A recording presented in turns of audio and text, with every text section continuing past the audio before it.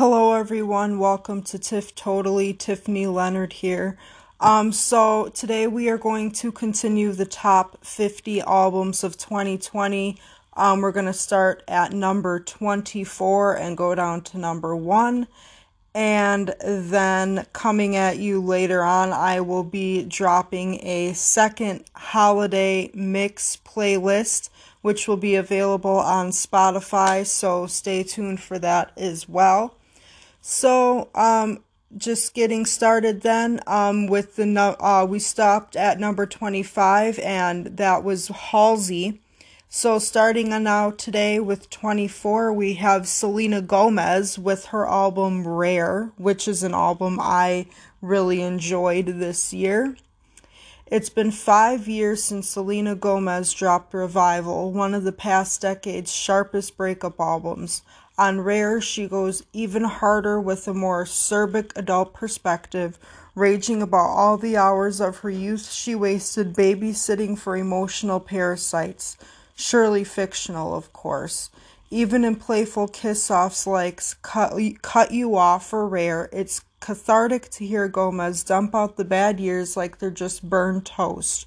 Rare was just one of her 2020 highlights. She became a Julia Child for our time with her quarantine cooking show, Selena Plus Chef. I truly love Selena. She's very down to earth and real, and she's endured a lot. But through it all, she's one of those that remains confident and true to herself. And so I just really love that about her, how she's such a, true, honest, and real young woman. Number 23, I just recently listened to this one, and it's pretty good. Miley Cyrus, Plastic Hearts. Cyrus has gone through more career changes before she turns 30 than most artists do in a lifetime. Her latest new moment is her finest, a splashy swerve into glammy throwback rock that's more fun than anything she's ever done. As her many much-beloved covers have long attested, the singer's powerhouse chops can fit pretty much any style, from serpentine industrial disco grind to rhinestone cowgirl 70s balladry to Stevie Nicks' nicking synth grandeur. But this is more than just a fun night of karaoke. Cyrus breathes her own story into these songs, making for a more personal album than any of her previous reinventions. I gotta say, she does, I think she has a song on there with Joan Jett and the Blackhearts, and she has a duet on there with Billy Idol. So it really gives you that 80s hairband kind of feel. Number 22, super excited about this one because this girl is one of my absolute favorites. Ariana Grande with Positions. Remember when Ariana Grande appeared in her God is a Woman video as a benevolent deity sexually fingering the earth? Positions is the album this goddess made when she looked down and saw the planet was an even more pitiful shape. It's Grande's R&B concept album that having rampant sound the clock sex to the point where it makes her other records sound tame by comparison. She knew the world needed it. She throws down with Doja Cat, The Weeknd, and Ty Dolla $ign, but she hits her peak in 34 plus 35, where she lays it right on the line. If I put it quite plainly, just gimme them babies. I absolutely love Ariana Grande. I just absolutely love her. Number 21, Beach Bunny Honeymoon. Emo garage rock becomes thrillingly new on this Chicago band's debut, driven by the bracingly real songwriting of singer-guitarist Lily Trifilio. Pop-punk torpedoes like Promises and Colorblind power through self-doubt in a way that makes post-teen romantic angst seem at once archetypal yet wildly original. Beach Bunny are college-age kids who have been playing together for years, so there's a surprisingly amount of songwriting chops and musical precision here. And when Trifilio gets what she deserves on Cloud 9 singing, I don't want to seem the way I do, but I'm confident when I'm with you. You can't help but want to jump up and high-five her. At number 20, this girl is very popular amongst the country music world. And to be honest, I have never taken the time to listen to any of her songs yet. So, long overdue that I probably try. And she is Ashley McBryde, Never Will. Never Will was this year's most adventurous mainstream country album, drawing on everything from old-timey mountain music on Velvet Red and storming country rock on Martha Divine to the Fleetwood Mac indebted glimmer of the title track. On Voodoo Doll and One Night Standards, McBryde firmly establishes herself as a razor-sharp chronicler of forbidden pleasure and hard-boiled lust.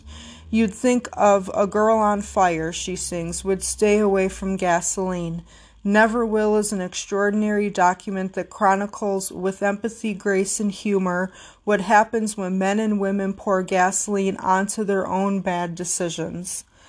She really does seem like such a powerhouse, and everybody really loves her a lot, so I'm definitely going to check her out.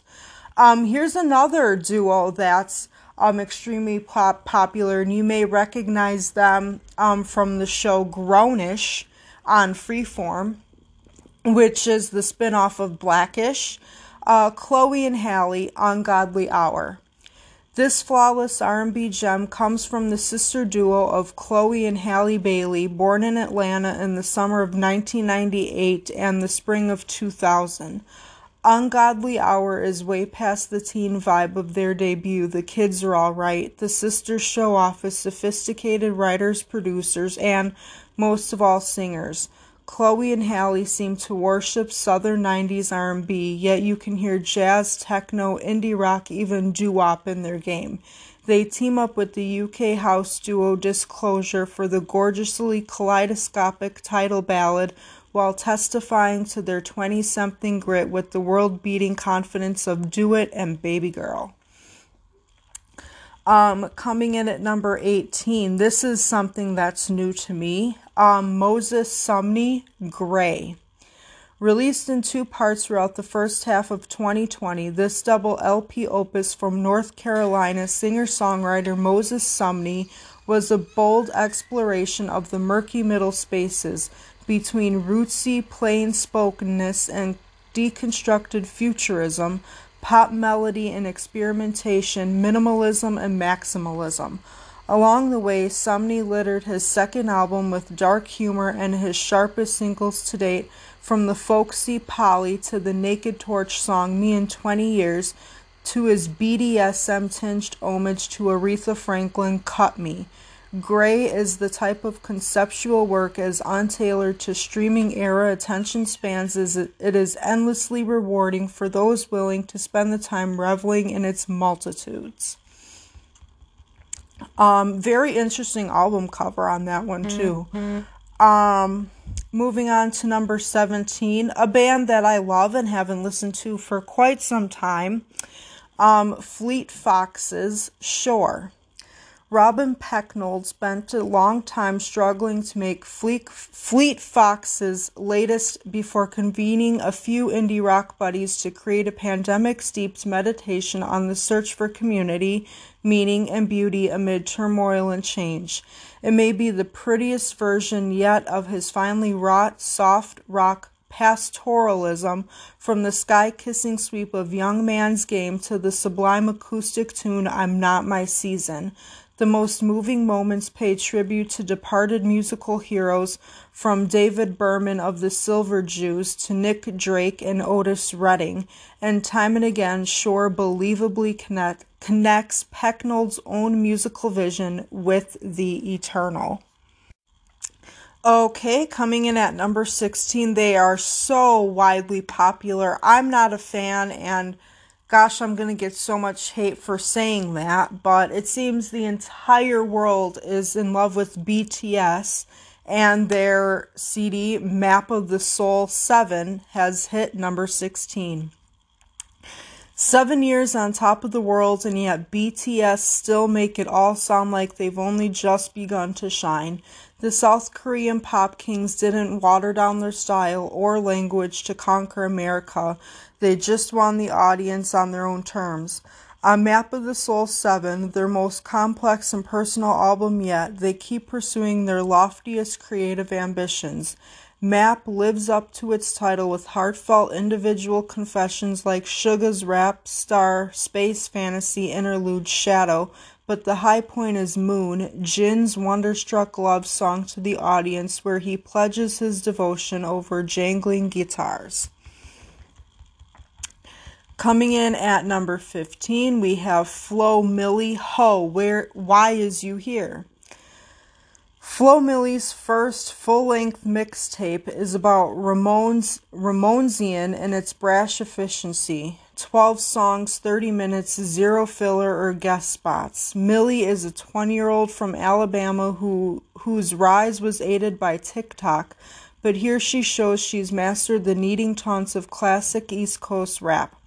Her targets, dudes who won't stop texting her, haters of all kinds, other unfortunate souls, are dismissed with casual glee.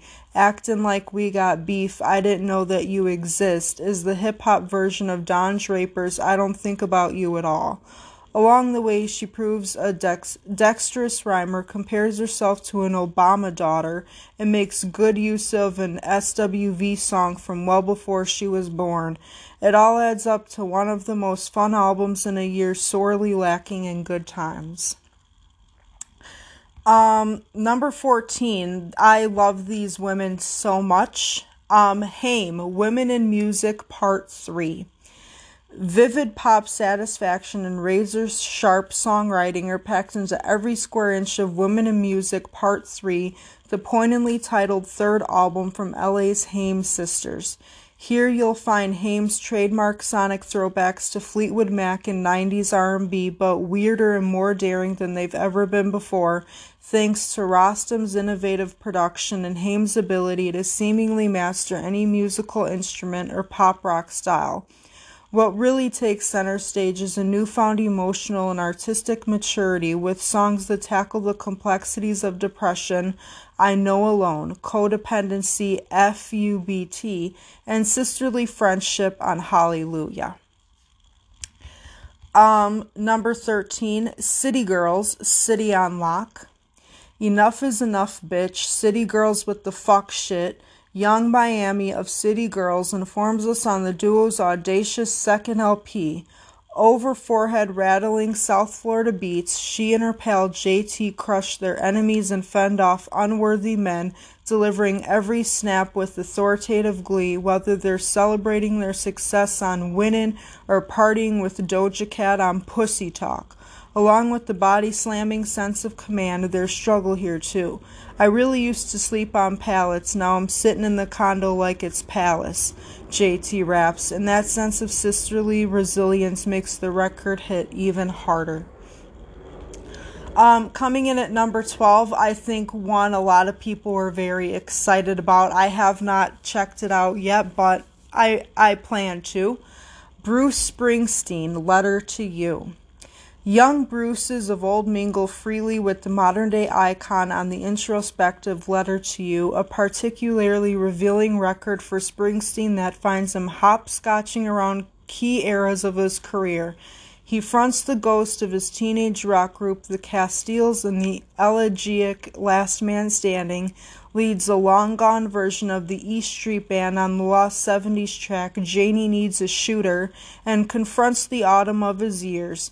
He's 71 now on the throttling Ghost, but this isn't Springsteen powering down. It's a letter of intent to keep on rocking as long as the spirit in the night is able.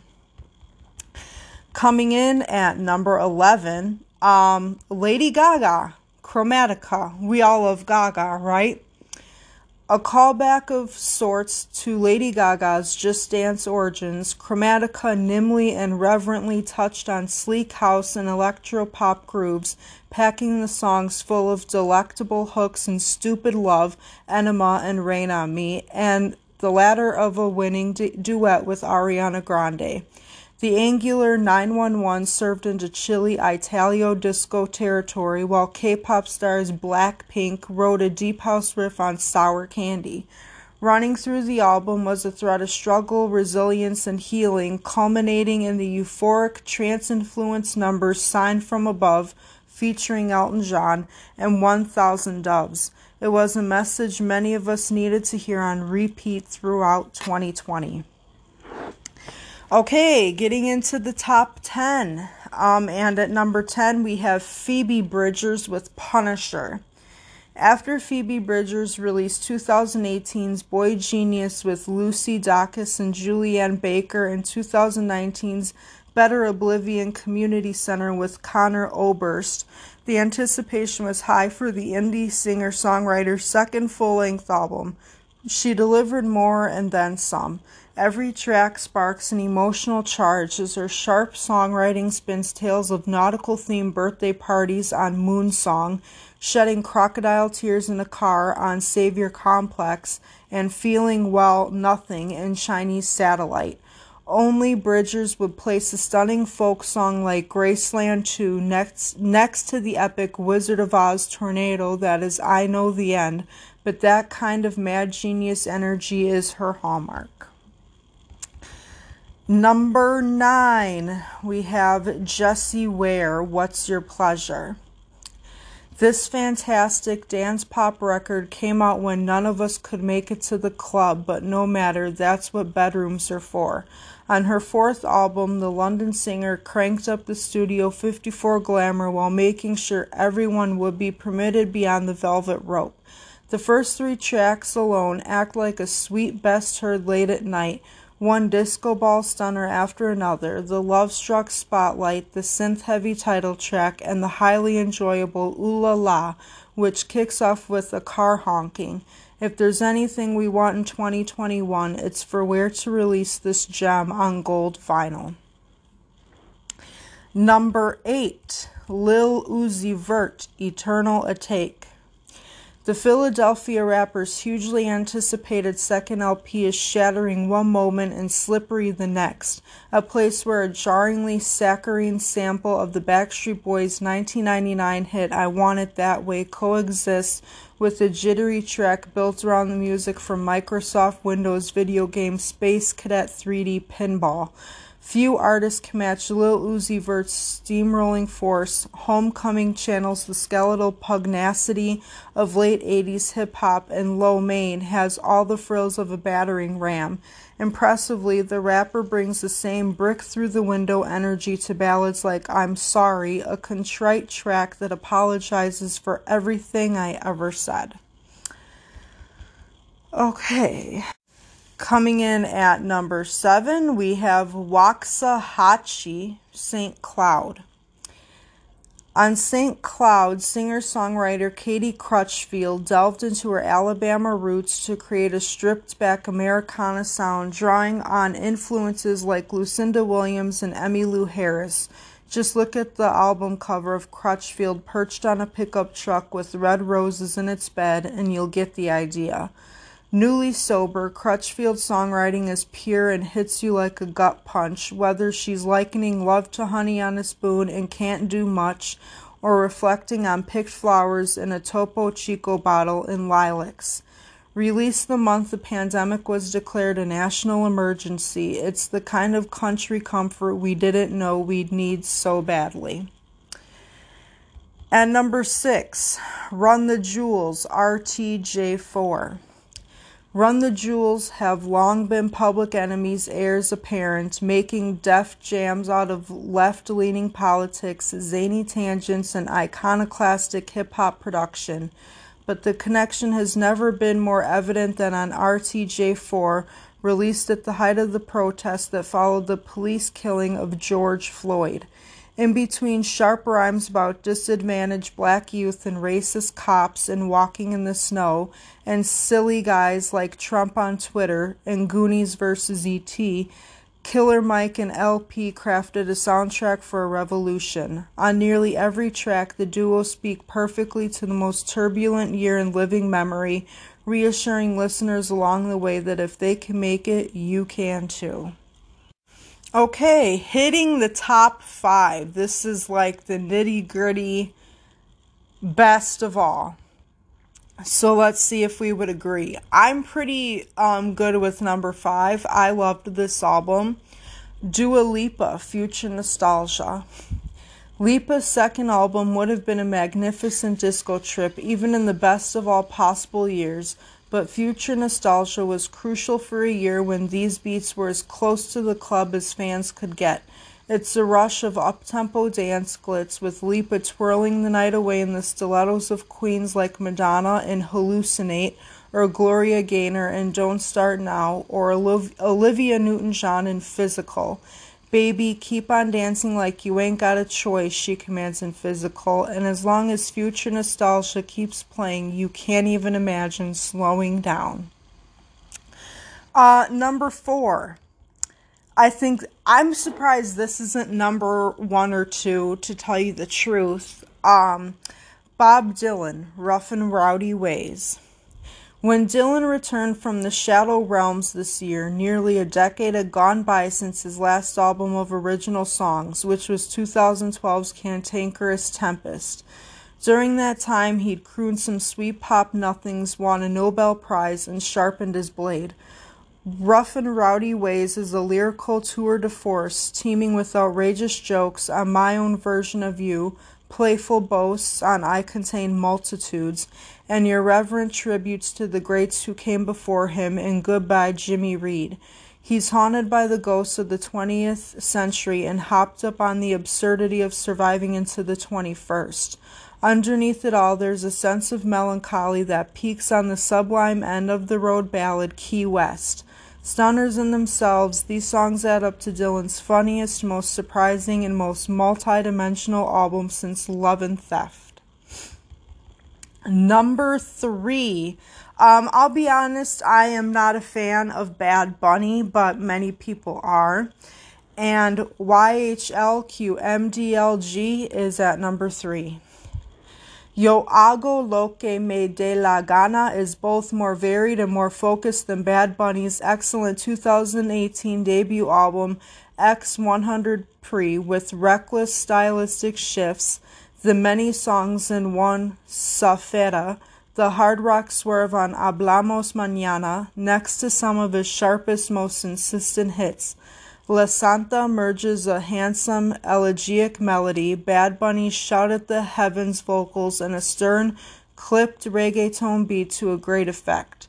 While the star coaxes the seldom-heard reggaeton veteran Yavia into delivering a spine-stiffening verse on Bikial, Bad Bunny released 2 more albums in 2020, but neither outdid YHLQMDLG's relentless firepower.